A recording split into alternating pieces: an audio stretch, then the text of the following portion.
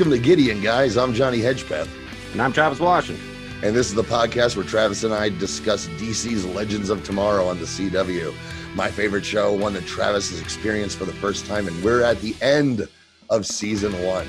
The season that you heard me all say, the entertaining train wreck season is at an end with episode 16, Legendary.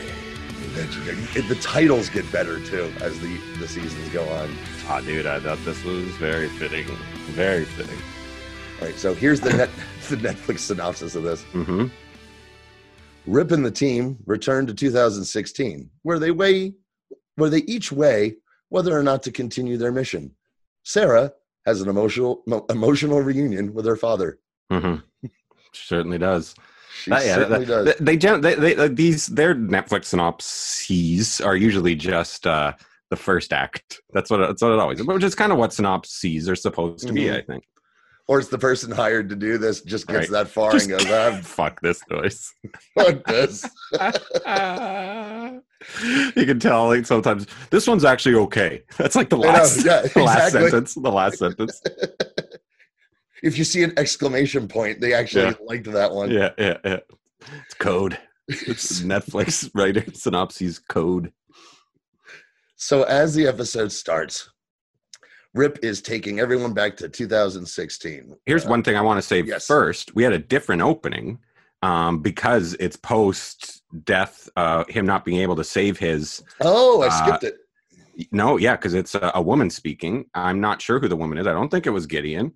But she's like, and it's like this season on DC's Legends of Tomorrow instead of previously on...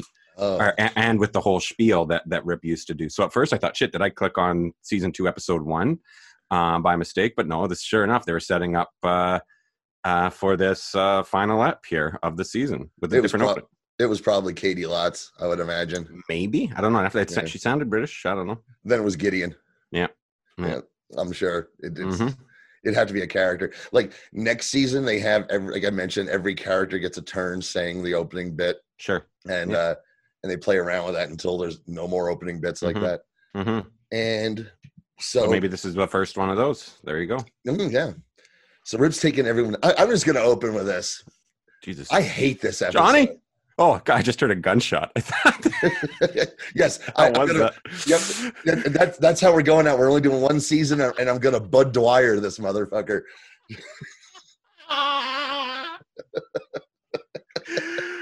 You hate this episode. I really don't like it. You kept telling me this, and I was watching this episode, and I'm like, okay, when am I going to start not liking this? Holy shit. What did I say? Like, okay, so I would say I was looking for a 7, right? I was looking for all I was looking for this, based on what you had built up here.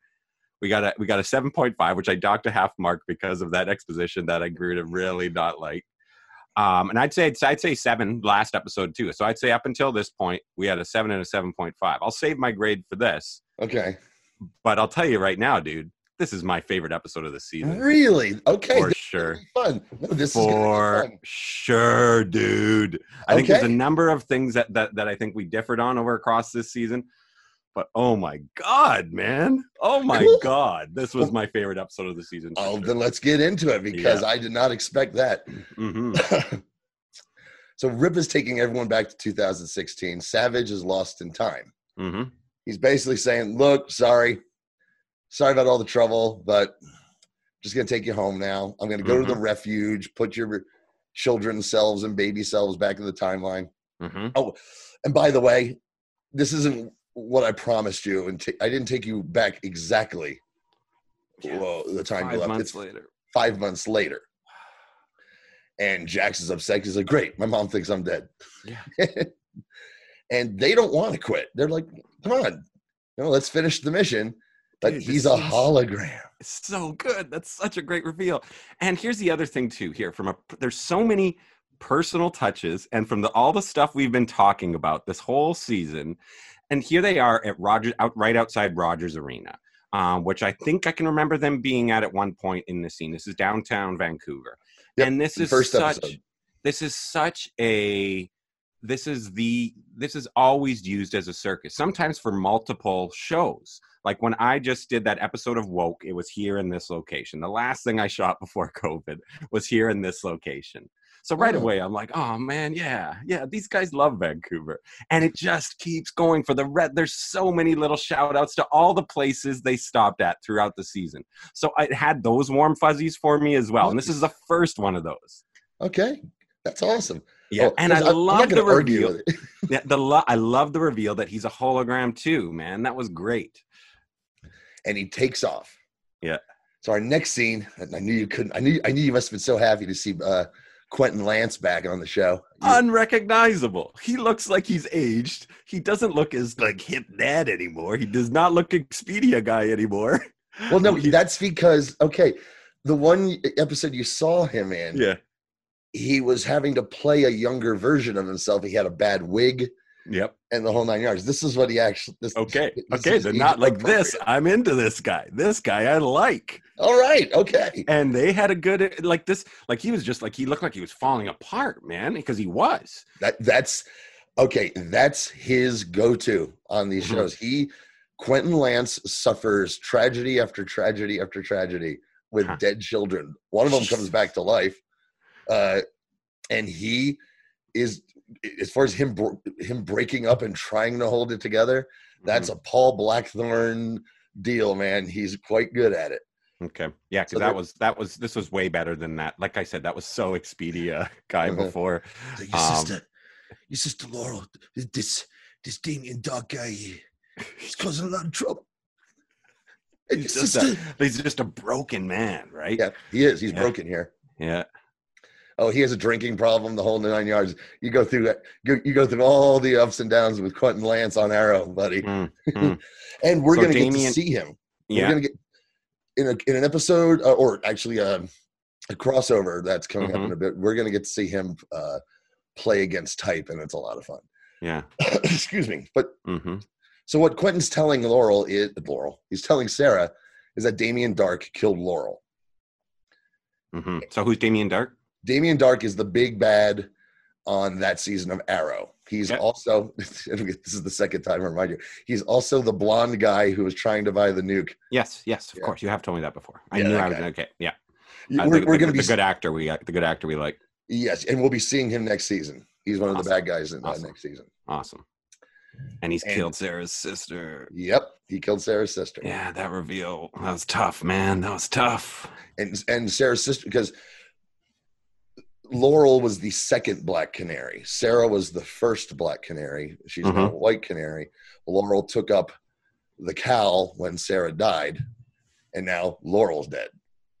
And and the way they bring Laurel back is interesting. We'll get to it a little bit later in this episode because it tells you a little bit more about Quentin Lance, and he just can't understand things like the multiverse. It's fucking That's funny. But here we're in Central City. And Mick has a new young partner who he gave the freeze gun to, and they're pulling a job. Yes. And the kid kills a guard. Yeah. And Mick's pissed off. He's like, you didn't have to do that, because Mick's changed a little. But he didn't change that much, because then Mick just kills the fucking kid. Yeah, because I feel like it's more like it's like that's you fucked up the job, man. Like you got to learn how. Like it's like he can't find a good partner who's able to do these jobs again, right? Yep. So it's just like, God damn it. So yeah, like it's less of. I saw it less of. He's gotten soft as that. He's just having a hard time finding a replacement. No, there's that too, because he said he was unarmed and we were running away. You didn't have to do that. Okay, but see, the heat wave of old on the Flash would have been gleefully burned. Would have roasted marshmallows. Yes, exactly. Roast some pigs. He's always wanting to roast pigs. Yeah, piggy. And so then he jumps into this car, the getaway car, and there's a guy sitting in the driver's seat wearing a hood, and it's Ray. And Ray just watched two motherfuckers die. And he's all smiles. Hey, how you doing, buddy? He knows who he's fucking with. He knows who he's rolling with. This is the only way he's gonna he didn't expect to find him like walking out of a mani pedi. You know what I mean? Hey, don't knock it. Yeah, don't knock it till you try it. Oh, so relaxing. So they're in a garage, like I guess straight out of All the President's Men, and they're talking about Snart. And Mick says, "Oh, the son of a bitch never did anything without a plan." And Ray's like, "Maybe he did have a plan. He knew that we would take care of each other, because we're buddies, right?" And it's great because Mick's all like, "Oh, I think I'm gonna be sick," but he believes it too. Yep. Because Ray's like, "We still have something to do." Mick's like, "What's that?" He goes, "What we haven't finished doing." I'm like, "We all know what that is. We need to kill somebody in this kill happy season. One last kill, but it's gonna happen 3 times." Fuck yeah, man. Yeah, I like that part. Yeah. Fuck yeah. Like, who does that? Like, that's how you do a finale. Like, how are we going to kill this big bad? How are you going to kill a big bad in a new way? 3 times at once. Yeah, that's not one of my complaints. My complaints are some of the middle parts of this episode. So now we get to Professor Stein and his wife Clarissa, and they're playing trivia. And so what's more forced in, Travis? The H.G. Wells question? No. The actual H.G. Wells reveal in the Magnificent Eight, or the fact that this is the question on the Trivial Pursuit card. This made me this almost made it better. It like gave it a reason, like it gave it an excuse for happening in that, I think. You know what I mean? Yeah, because the question is, what was H.G. Wells' childhood name? And he looks so smug. I do not like Professor Stein in this episode, by the way. This is the most I've liked him all season, man. He's so smug. He's like, Birdie. But he's upset. You become a historian. Oh, shit. Something's off. You used to despise history. You said it was all a lie. What happened on your boys' trip? Oh, no, sabbatical. Sabbatical, I know. Sabbatical. It's always the sabbatical. Yeah. So they cut to Jackson Stein. They're at that site. Ray and Mick show up at the same time. Each group has a gizmo, a radio beacon, and a quantum entangler. I thought that was kind of fun. And Sarah shows up. She's pissed off. Cut to Rip in his T-shirt again, watching his stupid video. Yeah. Yeah. Because here's what bothers me about this. He's watching this video of his wife and kid. And when Gideon says, Captain, he like does that whole jump up thing like a kid getting caught playing with himself. Like, yes. I'm like, it's Gideon. She knows what you're doing. Yeah, I guess. But I mean, like again, I'm okay with this. Is a callback. This is a callback to something that happened in this season. And it also is a great reminder for the payoff we got later. That's true. And they say this mission is not over. They wrote down that quote like I'm like, all right, let's fucking do this. Who said this mission is not over? Where did did he come down and say it, or who says it to him? Oh, I don't even remember who says the mission is not over. It probably Ray. Sounds like a Ray line. Yeah. But so they get the message from the legends. Rip does. Wave Rider shows up 2016. Ray and Stein high-five each other in the most white high-five I've ever seen on television. Dude. And I gotta say, I loved it. I fucking loved it. I fucking loved it, dude. And they're like, did you have any success, Rip, without us? And he said this line, which I really liked. This goes right to your point about wrapping up the whole season. He's like, no, I didn't. But I didn't get into bar fights in 1975 in the Old West, lose an Atom suit, or get turned into a scary bird monster. I loved it. I loved it, man. This is a victory lap, right? And even for a season, an entertaining train wreck, they're allowed to have this victory lap because that's what you're supposed to do. If you are going to have a big bad contained type season, you should the other episode should matter, and it should lead to something that that's how you should wrap up arcs, and that's what they're doing here. So here, I'm totally cool with this, man. I agree. I love this part. I love that. Yeah, and he reluctantly takes them back. Yep. Now, cut to Kendra in 1944 France in the middle of World War II. Yeah. She's gotten free from Savage. She finds a soldier. She looks at the soldier's helmet. It's a sergeant's helmet. It's got 3 bullet holes in it. Mm-hmm. We've seen this helmet in Where? her study. Yeah. It's been there the whole season. Hmm. Now, here's my, I don't know how much of this is my problem with being a comic book nerd or just the whole setup of this. But she's like, I've seen that helmet before. Rip has that helmet. I'm like, why would Rip have that helmet? Mm-hmm. Is this the only reason Rip should have the helmet? Is this Sergeant Rock? Is this supposed to be Sergeant Rock? Because he'd be an important person in DC history. Who just gets iced. Who gets iced right away. So I guess it's not Sergeant Rock because Sergeant Rock doesn't fucking die that way. So why? Before that, she puts a note in the helmet, like a distress beacon through time. Yeah, genius. Which is a concept they do again in this series that makes a lot more sense than this, because I was just the logic leap of why does Rip have this helmet bothered me. It's so funny. There's so much logic leaps I could make with this show. It's so funny that this one didn't bother me after I'd been going fucking nuts about all that shit all season.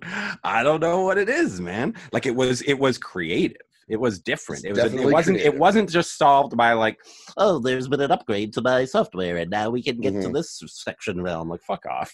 You know? So not Sergeant Rock gets killed by Savage and Savage gets her back. We cut to the Wave Rider. Sarah confronts Rip. She slugs him, puts a knife to his throat. She's like, you fucking knew. You knew my sister was dead. Jesus. And he says, like, I'm afraid. He's like, you should be afraid. And I loved that. And then Rip pulls out his Men in Black flasher.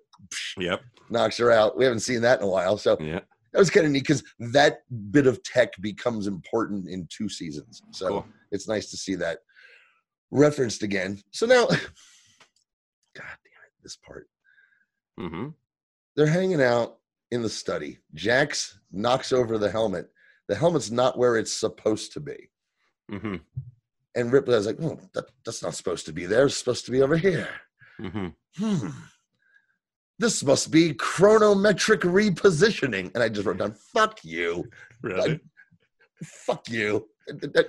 That's the last of these, by the way. Yeah. No more of these. No more chronometric, whatever. No more of these. Every episode, there's a new time travel phenomena that we haven't heard of. Then that's fine. Then that, like, if that's all within this season and they do it one last time, then in a way it's fitting. Like, I think that's why I just kept feeling this, like they were aiming to not just tie up arcs of characters and stories and everything, but to start to do away with, I think, some of the tropes that we're not mad about, but still kind of include them. You know what I mean? Yeah. I think a lot of it for me is I so always feel like the conclusion of this show was the last episode to me. And again, that was my favorite character, not your favorite character. My favorite character dies. I associate that one with the big finish. I wanted to talk about him quick. So what are the circumstances for him leaving exactly? Oh, why did Wentworth Miller leave? Yeah. I've never actually looked it up. Yeah. He reprises the role in various ways. We saw it in this episode. In various ways, throughout a couple of seasons, he makes an appearance on The Flash. I think he maybe just didn't want at the time to commit to the show. They were also trying to relaunch Prison Break at the time. Him and Dominic Purcell, Heatwave, were doing that, but Dominic Purcell just decided, fuck it, I'll do 2 shows. I could use the money. And I think Wentworth Miller just didn't want to, but he's always welcome back to reprise the role. So I don't know the actual details of what he wants. I've never actually looked at it. Yeah, because it's just like you start to see an ensemble start to cook. But you can see that they've had, with the writing, you can tell that they had to make a decision to, they probably learned this late in the season or late in the filming. because at the beginning you see more centric stuff to his, or developing him as a more important character, and slowly that changes, right? And I like the way that they kind of just give him a quick little send off here.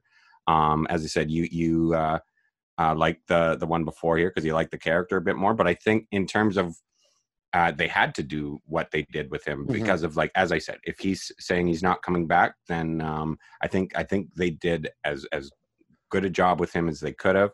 But I do like the direction things go with this up. Oh yeah, and with him, a lot of that early character building with him was also because they needed to find ways to rehabilitate these two villains who were kind of one note on Flash and make them fully fleshed out characters. Gotcha. They didn't do a lot of deep dives into Heatwave on Flash. He was just a murderous pyromaniac. They go a little deeper on Snart, but they had to do what they for Snart. They just give him a backstory. For Heatwave, it's turn him into Kronos. They had to just do something to make those characters work in this show. I feel. Yeah. So we're back in 1944 France. Savage is in the ship with Kendra and Carter. This part I love. Carter's like slowly getting his memory back, and he just sort of looks at Savage and goes, "I'm going to kill you." Yeah. And I like that. I really like that. Me too.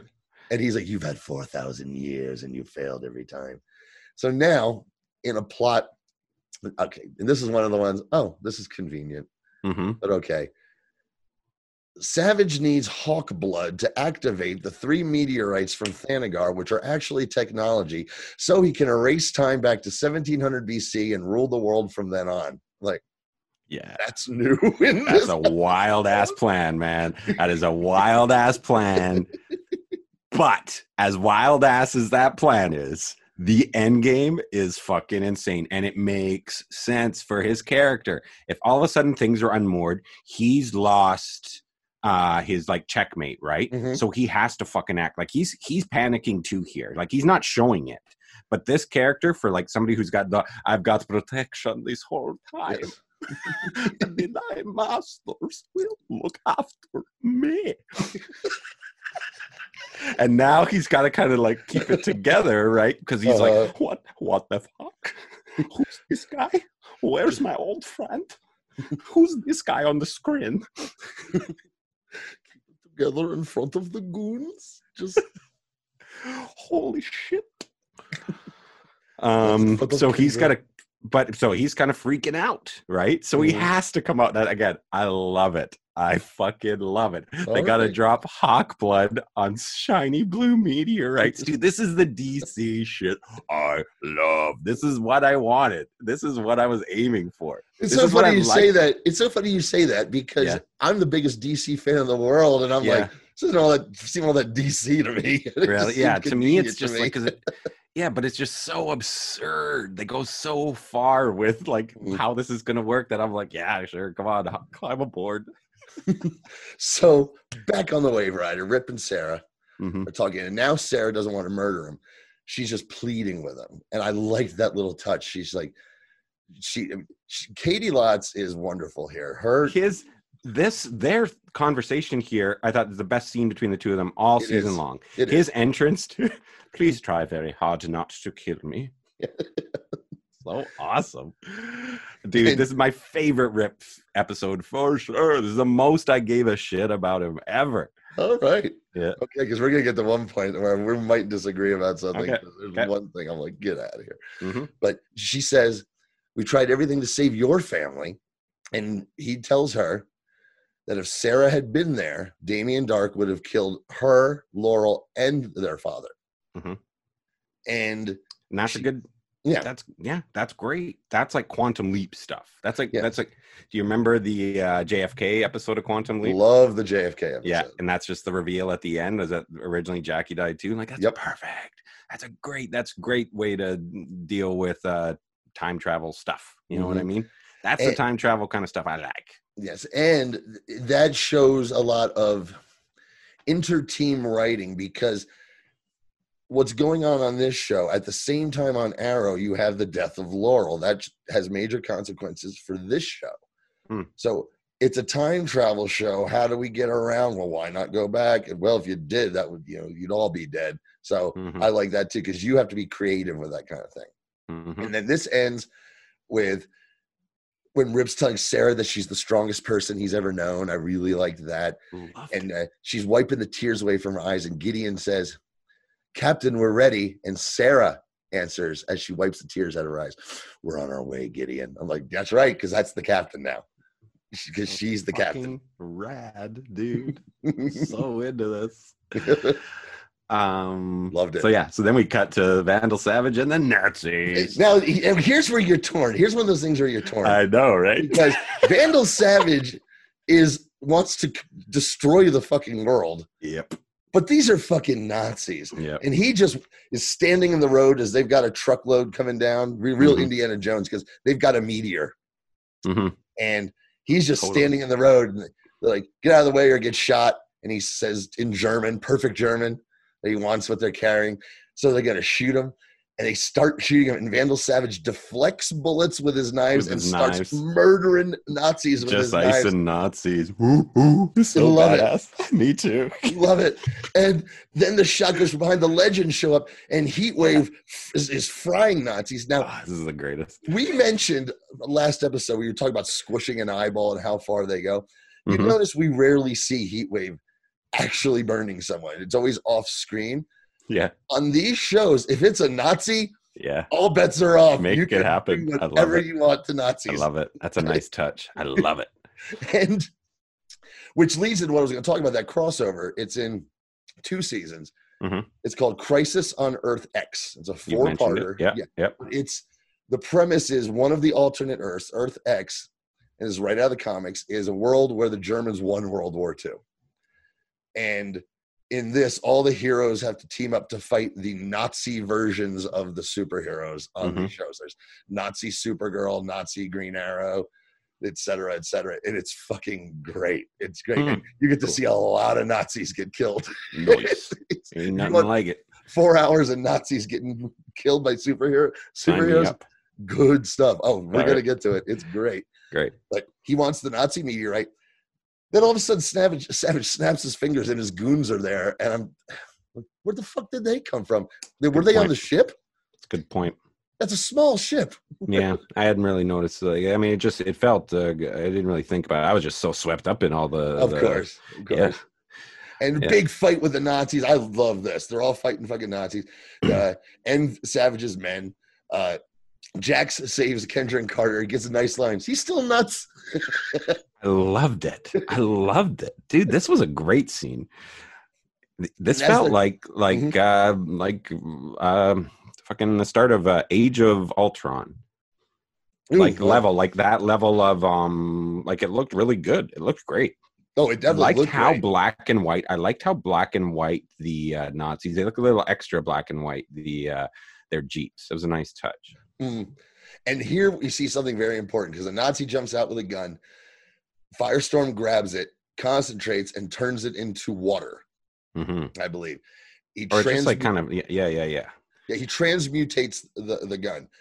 This is kind of fun because one of Firestorm's main powers in the comics, at least the comics I grew up with, I've mentioned this before, is he can also just change things into other things.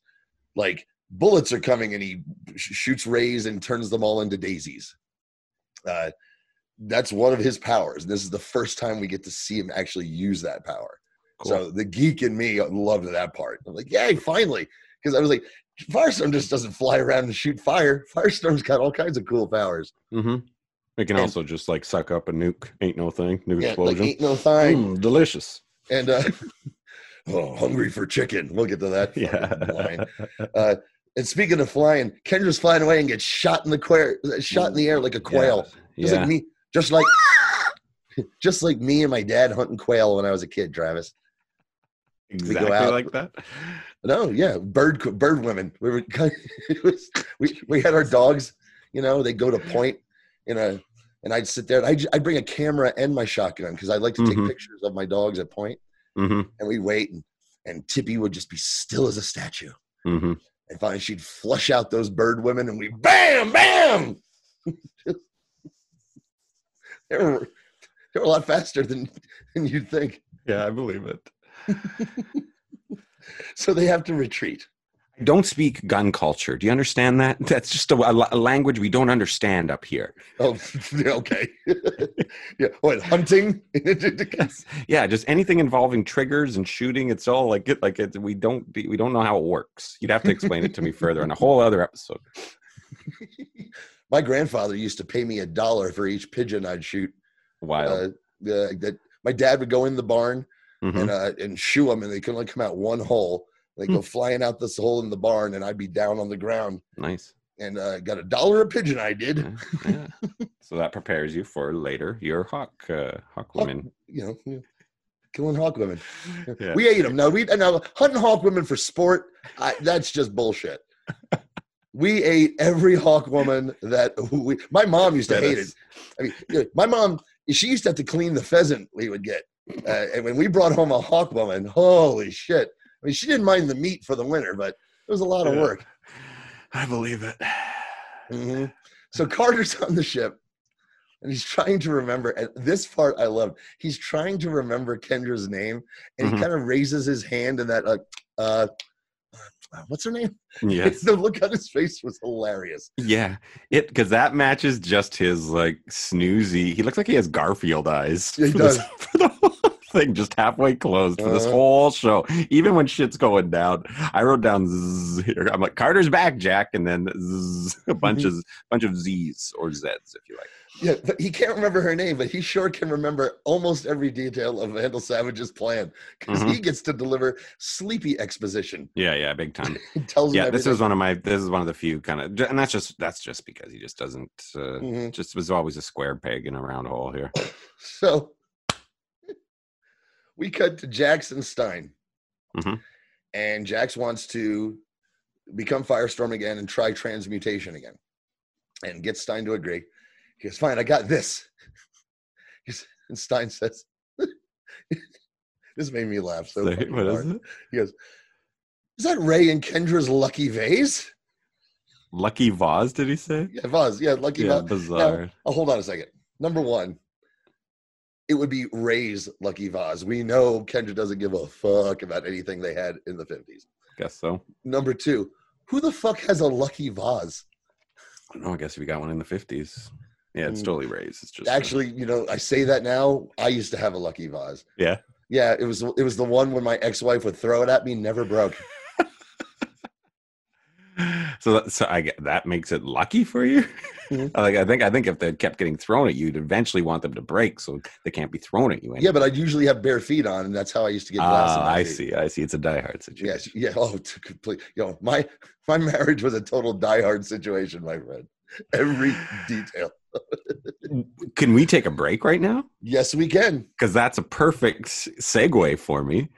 Because my upcoming episode of Yours, Mine, and the Truth is the first annual episode of Yours, Mine, and the Truth, where it's Christmas in July.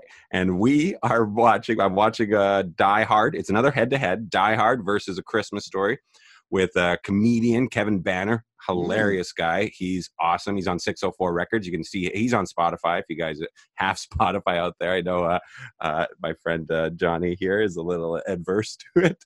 But I use the free version. I just don't pay for it. I know. It's good to hook it up with friends.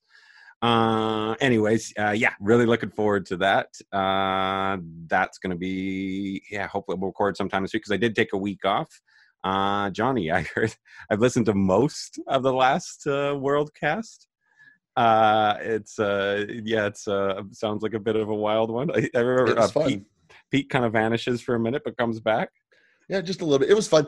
As we're wrapping that show up, and thank God we are, because when I saw the set list, let's say, for the show, and I was like, I've seen all of these wrestling matches. I've seen these guys wrestle each other a million times. I'm sick of it. But the 4 matches we watched were taped on a video camera in the audience. It was an audience cam shot of just this high school gym where let's have wrestling for a fundraiser. And this place was going bonkers. That sounds great. It felt like you were sitting in this gym surrounded by people going crazy about to riot for the professional wrestling in Texas at that time, when the Von Erichs were considered rock stars. I mean, you always used to hear, it was like rock stars. This is the proof. It's what this felt like. It's what it sounded like. So we talk about that as we're wrapping it down. We're almost at episode 100. I think we've got 5 more, and then all of my efforts will be just for you and Gideon, guys. I love it.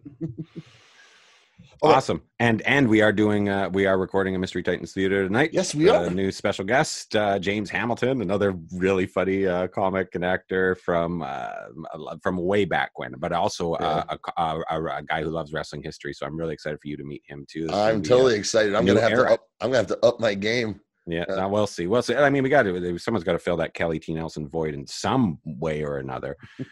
Hey, no one can fill in the Kelly T. Nelson void. That's true. They could just stand in his shadow. Yeah, it's true. He is oddly shaped. I will give him that. I mean, like his influence. It's unique. It has nothing to do with his. Hey, buddy. Hope you're listening. On that note, here's a message from the Prom Network. Hey, Joey, why are you looking so down? Oh, hey, Sully. I just, me and words, they're always popping up in front of me and I'm getting confused. And I got this new one here. It's just staring me right in the face. You ever seen something like this? Just look at this. It says Prom? Prom? Hey, look, Joey, I listen to podcasts. That's the hottest new podcast network going. Prom. Prom? Well, what the heck does it stand for? Well, it stands for whatever you want. It was started out pro wrestling only, mostly, when that was a handful. And now it's whatever you want. Podcasting with old men. It doesn't matter. Great shows. We got Days of Thunder, where Dave and Lee watched 1998 WCW Thunder and shit on it. It's great. We got Military Industrial Suplex. Tom Batista, he's talked to all kinds of crazy motherfuckers. Johnny Sorrow, Billy Jack Haynes, Kelly T. Nelson, tons of them. And 3 shows from one guy named Jeffrey. Boom goes the Dynamite. I love the name, reviewing AEW Dynamite. Strong Style Story. Bustin' Balls. We got it all. Oh, yeah, Prom. Now that you say this, I remember they've also got that Throw the Years, that ROH history podcast, as well as the aforementioned Kelly T. Nelson on International House of Combat, where him and Steve watch along with historical international wrestling. And there's a show called Yours, Mine, and the Truth, where this guy loves a shitty band. And a show called Gideon Guys, where one guy loves a shitty TV show. It's the best. I think I've heard about those 2 guys. Yet, even though they got this shitty taste, they are hung like moose. Horses. That's impressive. That's cool. So this is it. Yeah, that's right. I know I'd heard the word before. It's Prom Network. It's a positive word of mouth. It's the Police Women of Memphis' favorite podcast network. Everybody should be tuning in to Prom. All right, so we're back talking about the Ray and Kendra's Lucky Vase. And they can't change it. And Professor Stein says to Jax, well, don't worry about it, buddy. 3rd time's the charm. Aha! Yes. And for some reason, he's able to figure out.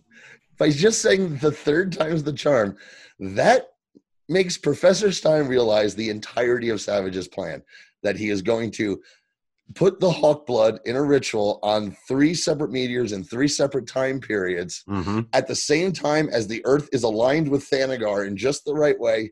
So, he can do this because he's immortal, which I love that part. Yeah. And then he says, if my math is correct, and trust me, it is. I was like, oh, okay. Dude, I'm fucking loving all of this. Okay. And Stein says, they go, so what are we going to do? Stop him? And Professor Stein, who's been against killing this entire thing, he goes, no, we're going to kill him. Yeah. Fuck yeah.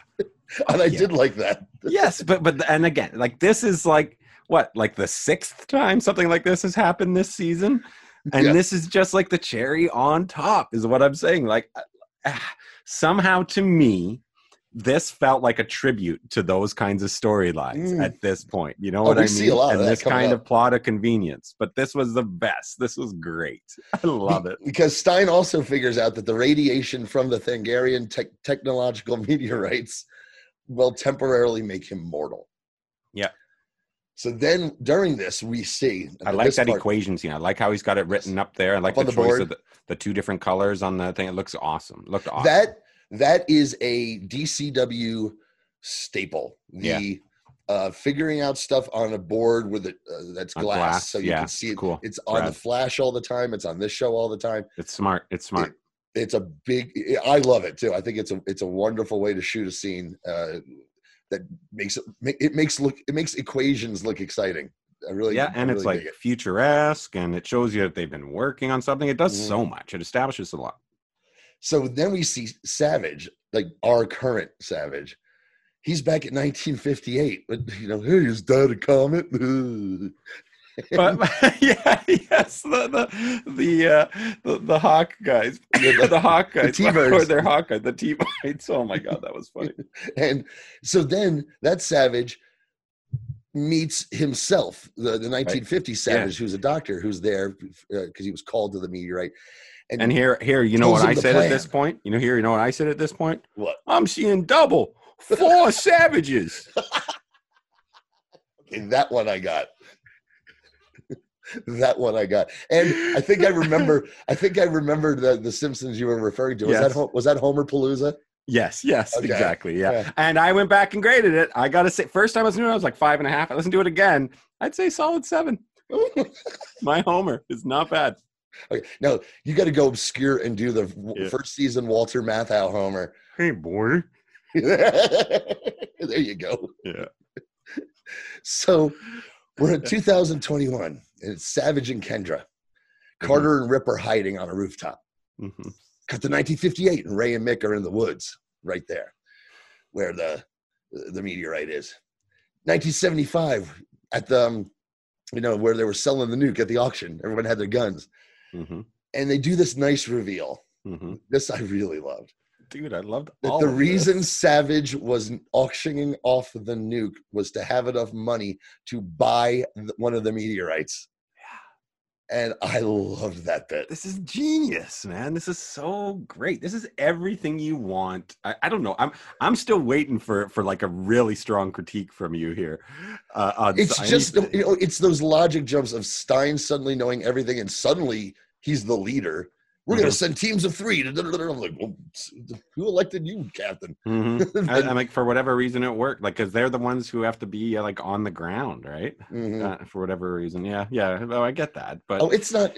I think it's a critique of I know what's good in this, and there's just stuff that just jumps out at me that for whatever reason, and everyone who's listened to the show knows I have defended some illogical shit. I know. For whatever reason. It's so weird how that is like flipped today, man. I don't know why this was, like I said, sometimes it felt like bizarro world. Yeah. I felt like I was, I was really hating some episodes. And I'm like, fuck, am I just in a shitty mood? And you'd be like, yeah, no, that was garbage. but this I was, I'm like, am I just still like post camping glow here? Maybe a little. Maybe a little. Really liking this. Yeah.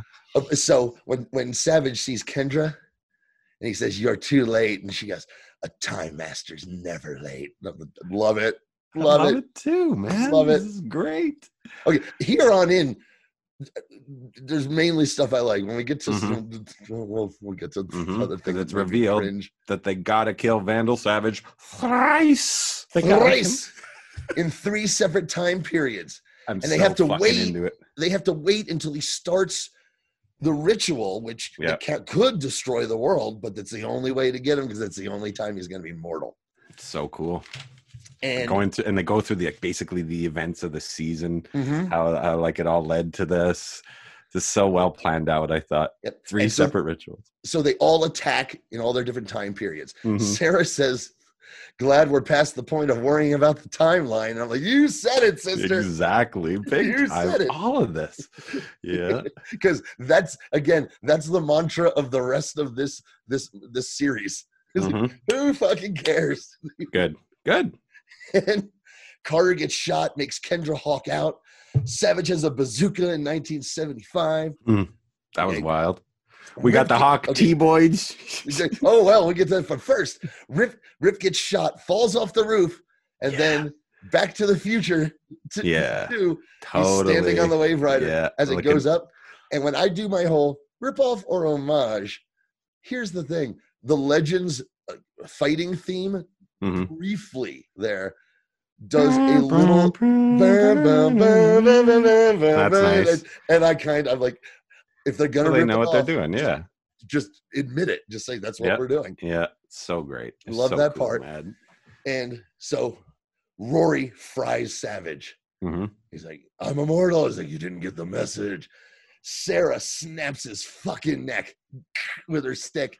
Oh, it is all so fucking kick ass. Like, it's all happening at once. We all have to kill him one way or the other. And now you can kill him. We don't have to have one or the other, or one of us do it. Like, it can't just be special with the with this one sword or whatever bullshit. We could all kill him. Like, we all get this fucking catharsis as a team. What a true bonding moment.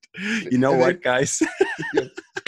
Get all that killing out of your system now, because we're not going to be doing this in previous seasons. Yeah, but this is good. This is great. And then Kendra puts the knife right in his chest, staring at him. And Rip is pushing it in. Now, you said last episode you were wanting to see a resolution for Rip. I think you kind of got right here. He to some extent. To shove that knife in. Yeah. And he goes, "You feel it, right? This is different than last time. You're mortal now." Yeah. And Savage says, "Okay, but you still failed to save the lives of..." But before he can say their names, Rip throws him in the electrical grid, kills him, and goes, "Never speak their names again." And all this, the killing Savage throughout time part, chef's kiss. My favorite part of the episode. Yeah. Well, my second favorite part of the episode. Yeah. We're still gonna get to my favorite part of this. Okay. Yeah, I think so. I think me too, man. I think I'm ready. Yeah, because at this point, dude, I'm in tears, dude. I'm feeling this. Nice. I was totally feeling this. I'm in love with this team for the first time all season. I'm in love with this whole fucking concept, man. Nice. Yeah. But we're not done yet. But there's one meteorite left. Oh no, there's 3. They're gonna blow up. Yeah, right. Ray just goes, I was working on something. Shrinks it and it goes poof. Which I thought was great. Hilarious. Firestorm manages to transmute his into water. And that pays off that story. That's great. But I just noticed this. I noticed this all season and I haven't brought it up. But when Firestorm is Firestorm and Stein is the voice in his head, it's the most, especially here, the most obvious. Hey, Victor, we're going to need you in the studio. Read these lines, because it's all, "You can do it, Jefferson. Jefferson, we must work together." Yeah, okay. It's one banalities. Oh, yeah. Okay. It's like Krusty recording the bits for the doll with the pull string. Here's how it's done, kid. That's funny. Totally. But the last one is too radiated for Ray to shrink it or Firestorm to transmute it, and Earth is gonna blow up. And they're going, "What the fuck do we do?" And Rip somehow manages to slip onto the Wave Rider, and he tractor beams it. He's flying away. He's communicating with them, the Legends. He says, towards the fucking sun. He's gonna fly it and the ship into the sun. And it's been a pleasure, working with you all. Mick says, "I don't want to lose another friend," because Mick's always saying how much he can't stand him. Dude, this is all beautiful. This is all so fucking great. Here's where I think you're totally playing with me again, too, because I totally thought we were going to really lose him here. Because first I think, like, okay, Johnny's totally fucking with me because I love this episode. And then I think, okay, so, well, if he's fucking with me about this being a good episode or not, and now all of a sudden he's also said that Rip was going to be around with him, maybe we are going to lose him here. I would never. And in a way, I wasn't even mad at you, man. But the scene with the family here, this reminded me of like Interstellar, but the good parts of Interstellar. Yeah. I didn't love Interstellar. A lot of it I hated, actually. I didn't care for it at all. Yeah. But some of those like really good, or even like Solaris, right? Like really good, that weird kind of cerebral sci-fi. It's not totally that level, but it was such a great touch here. But here's what bothers me about this. Okay. I guess Rip wants to commit suicide. Is that it? Because he's flying into the sun. He seems that he doesn't have his family. He wants to commit suicide. He's hallucinating that they're there. Then he wakes up. Gideon says, Captain, I'm not ready to die. Oh, my God. I'm a series regular. Yeah, dude. And seeing that face there. Here, and this is from like personal point of view or personal attachment. That's our fucking logo, baby. It is. And that's the first time we've seen her all season. The first time we've seen her face, I think we've only seen it once before. Yeah. Wow. Yeah, that really got me, dude. That was great. That was awesome. I love that part, but I'm like, and he goes, oh, okay. Guess we don't have to do that. Does the solar ray still work? Yes, Captain. Yeah. I'm like, so why didn't you just use the solar ray? I know. So maybe it was. Or make it more clear that you're ready to die. Yeah, and I think this was a little, and it did, I thought it was like, this was meant to be him making his peace. That's what I thought that scene was. But then the way that she showed up, okay, that's great. But then they show up, it's like 20 minutes ago, and all of a sudden it's a little anticlimactic. A little bit. So the way they wrapped this up, but I loved that exchange with his with Gideon. That's the piece I was looking for, man. That's exactly what I was saying I was looking for. But yeah, they go back 20 minutes, and through time travel shenanigans, the meteorite just disappears. I know. And, fantastic. Great. And Rip comes out, sorry if I gave you all the fright, but I was going to fly it into the sun and changed my mind. I was feeling a little bit suicidal. And Mick just goes, you're an idiot. Big time. I know, but that's almost like you're an idiot because you risked your life. Like you could have died, kind of thing. That's kind of what it means too. Like it's all there. I didn't lose a friend, kind of thing. Mick calling people idiots or calling themselves idiots is pretty much the norm of this show. Awesome. Good. Oh, good. That'd count me in, man. And Rip does say, "Look, the timeline still needs to be protected. I'm going to do this job, and any of you want to join me, you're welcome." So now we're wrapping things up as the legends are figuring out who's going to join and who's not going to. Sarah's at Laurel's grave. And this is really sweet. She's like, I should stay to help fight Damien Dark.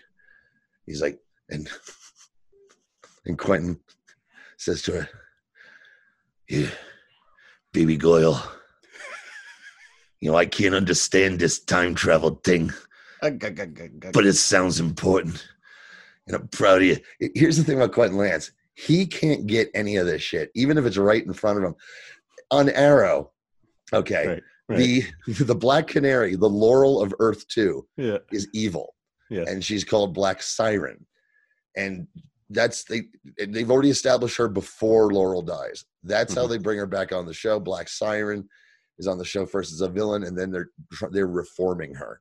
And Quentin is completely like, that's my baby Goyle. And she's like, I'm from Earth 2. You look just like my dad, who was an abusive alcoholic. But he's convinced, I can't get down with all this parallel Earth stuff.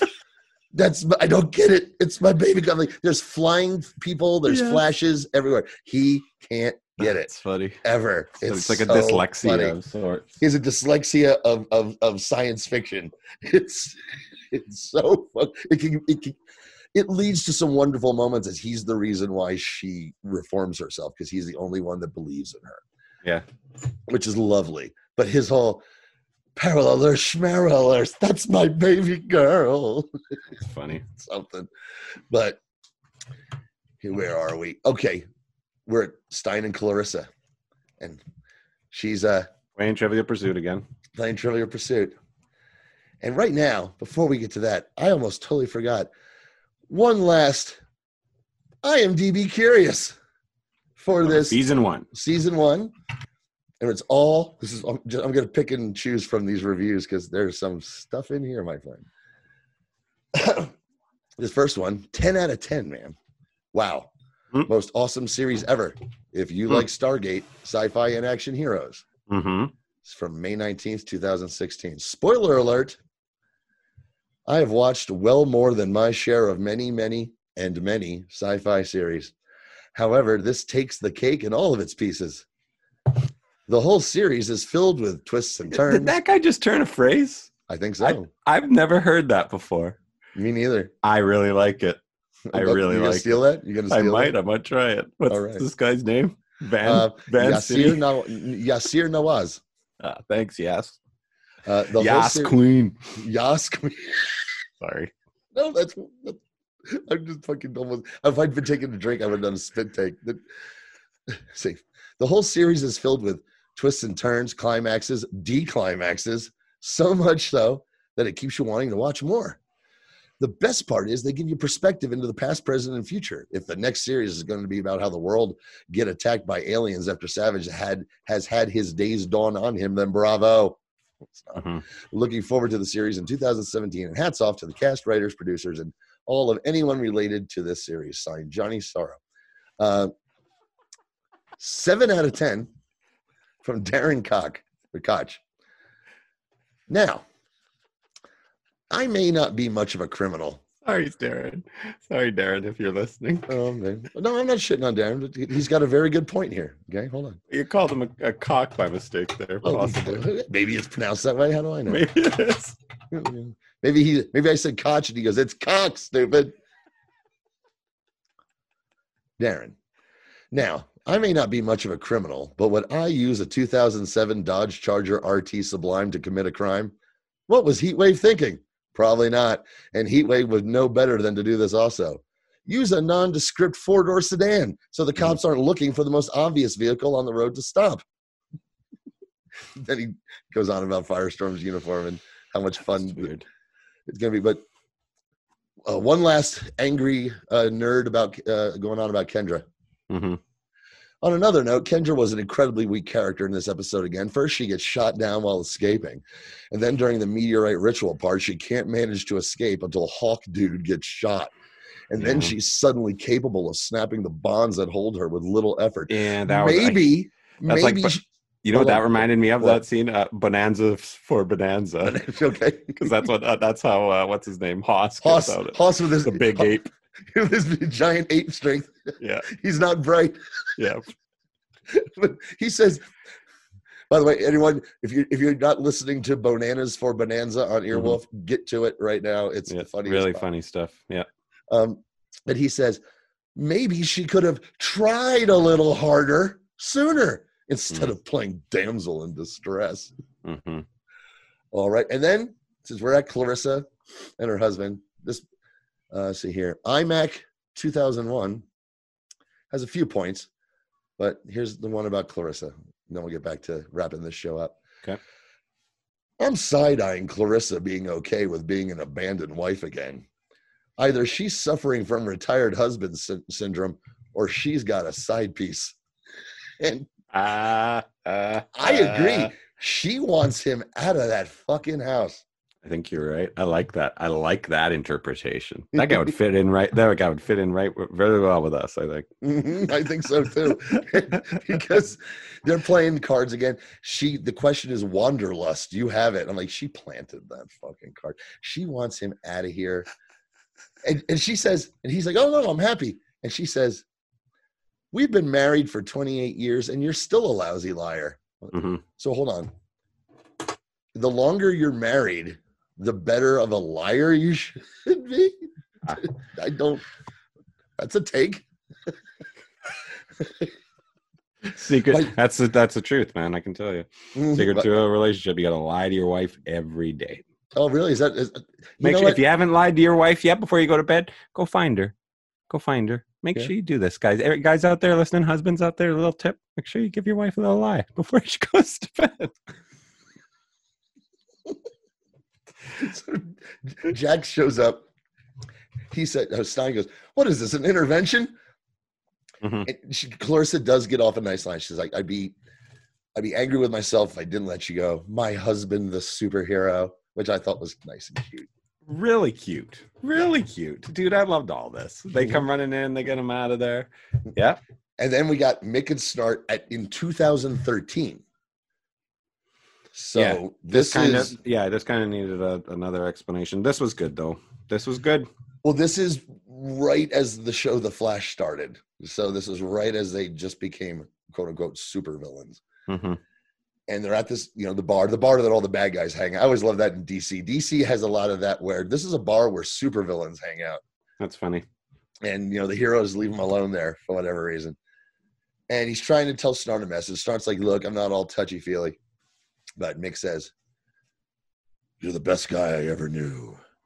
You may not think you're a hero, but you're a hero to me. Yeah. Got it? And I love it.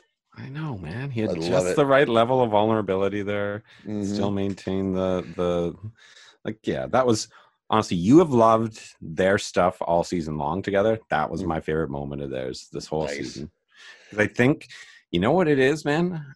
What? I think I've grown to like him as an actor more than I grew to like Wentworth Miller as an actor over top of this. Like it was overt what Wentworth Miller was doing from the start because he's so overt.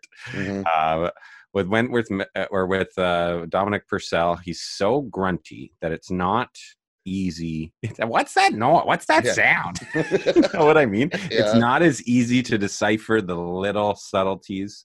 And this is the scene where I think he really nailed it.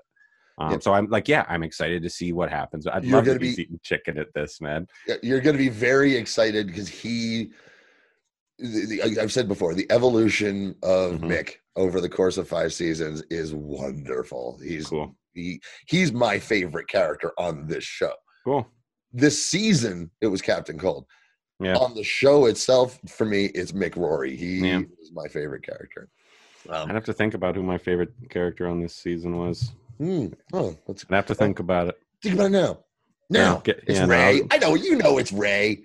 No, I didn't love him. I didn't love him. 2 years, motherfucker. So think about it. It might be Sarah. Actually. Yeah, but that'd be a good choice. So as they're leaving this bar, Rip tells Rory, if you want, I can bring you back here to stay. And I'm screaming like my nerd when my nerd alarm went off.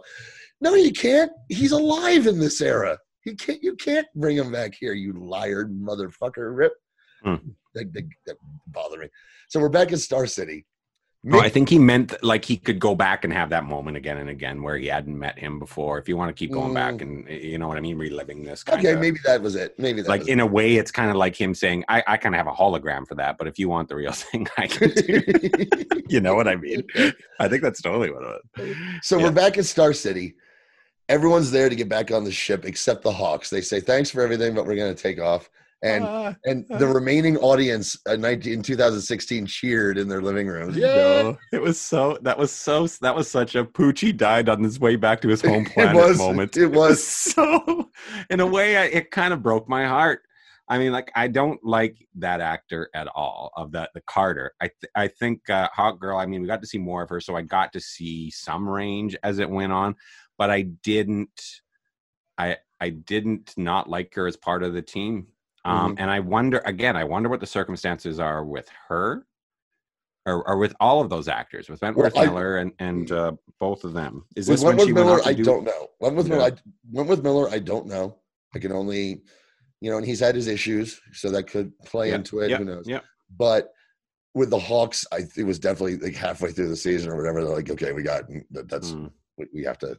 But even Carter was there in like a limited role from the beginning, so I don't know. Yeah, they test these audiences, and everyone was saying Vandal Savage and the Hawks are what we don't like. So, right. But it would make sense. Keeping the Hawks on the ship would be stupid anyway, because it is the end of their story. Yeah. So I wouldn't doubt that the writers had already determined that the Hawks would be gone at the end of this. Yeah. But anyways, I love that they're back at this location too. This is the place that's just down like 7 or 8 blocks from our house, right by the docks there. Yeah, it's so awesome. But as they're leaving to pursue their love, Mick goes, "I give it 3 months tops." Hilarious, hilarious. And my favorite line of his all season, maybe. and Ray's being a great guy. He's like, "It's fine, you go. I know, do you?" And Ray's a great guy. And coincidentally, Mick's eating chicken, and as they fly off, he looks at Sarah. He goes, "Every time they do that, I get hungry for chicken." Which I was like, they just should have put the actual bucket with the KFC logo. He just has a full bucket. Very, very funny to me. And all of a sudden, though, coming through the sky, Travis, it's another Wave Rider. What? And it crashes, and they got a duck, and it opens up, and out walks fucking Our Man. They don't say the name. Now.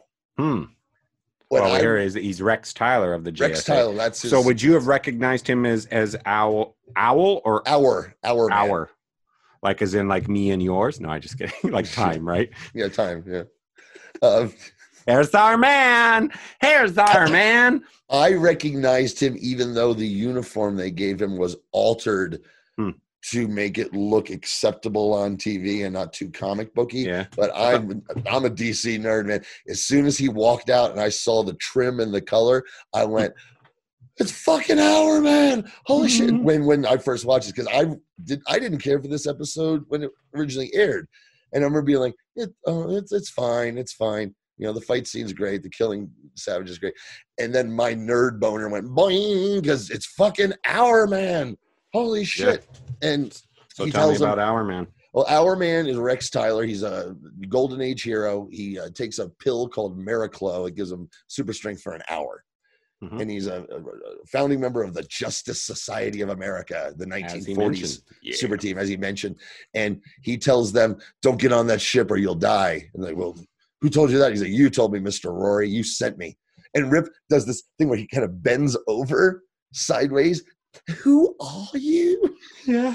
And he goes, I'm Rex Tyler of the Justice Society of America. And that's the cliffhanger. And when that happened, when I first watched it, I'm like, superheroes! Yay! Because we're going to get, because the next season, season 2, it's the show isn't where it is now, but next season embraces superheroes. It is a superhero show. This season was a sci-fi show, more or less. This next season is a superhero show full of silly costumes and supervillains. And it's, I can't wait. But we're going to be getting to that in 2 weeks. We're going to take a little time off, let everything digest. Yeah. Yeah. Like, I think we need to, like I said, like it's been, I think this has been a great run, but this has been awesome. This was such a great payoff. I love that you love this as a payoff. I honestly thought we were going to start this show and you were going to be like, I don't know if I can get through another season of this after this episode, but the fact that you adored this makes me so happy. Oh, that's great. No, man, dude, it's 8.5. I'll tell you what, 8.5 out of 10. This is my favorite episode of this season for sure. Nice. Its warts were kind of warts where they were kind of laughing at themselves a bit and some of their storytelling, some of the stuff that I normally didn't like Victor Garber and Jax when they're together. I really enjoyed. There was just one thing after that, dude, when they were getting closer to killing Vandal Savage all at once, it was just like I was on the edge of my seat, man.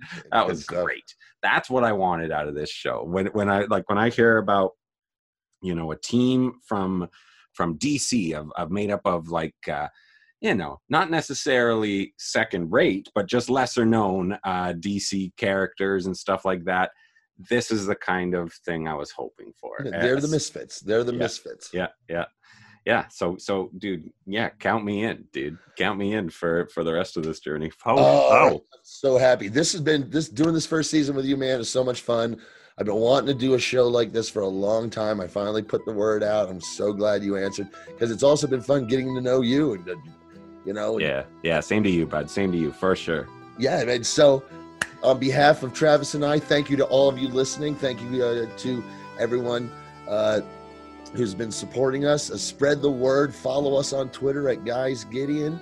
That's right. And, you know what we need to do? What we keep trying to remind ourselves is we got to find out the names of who did those openings, who did the opening and closing music we've been using this whole season. Yes, we do. We fucking awesome. Yes, we're going to open season 2 in 2 weeks, and we're going to give the credit because the music you hear at the beginning of the show and at the end of the show is just fan-created music I found on YouTube. And like the asshole I am, I haven't given anyone credit for it. We're going to take care of that next season because it's wonderful. It's a big part of the show. Once again, thank you everyone for listening. Thank you, Travis. This has been Gideon Guys Season 1. We'll see you in 2 weeks. Adios.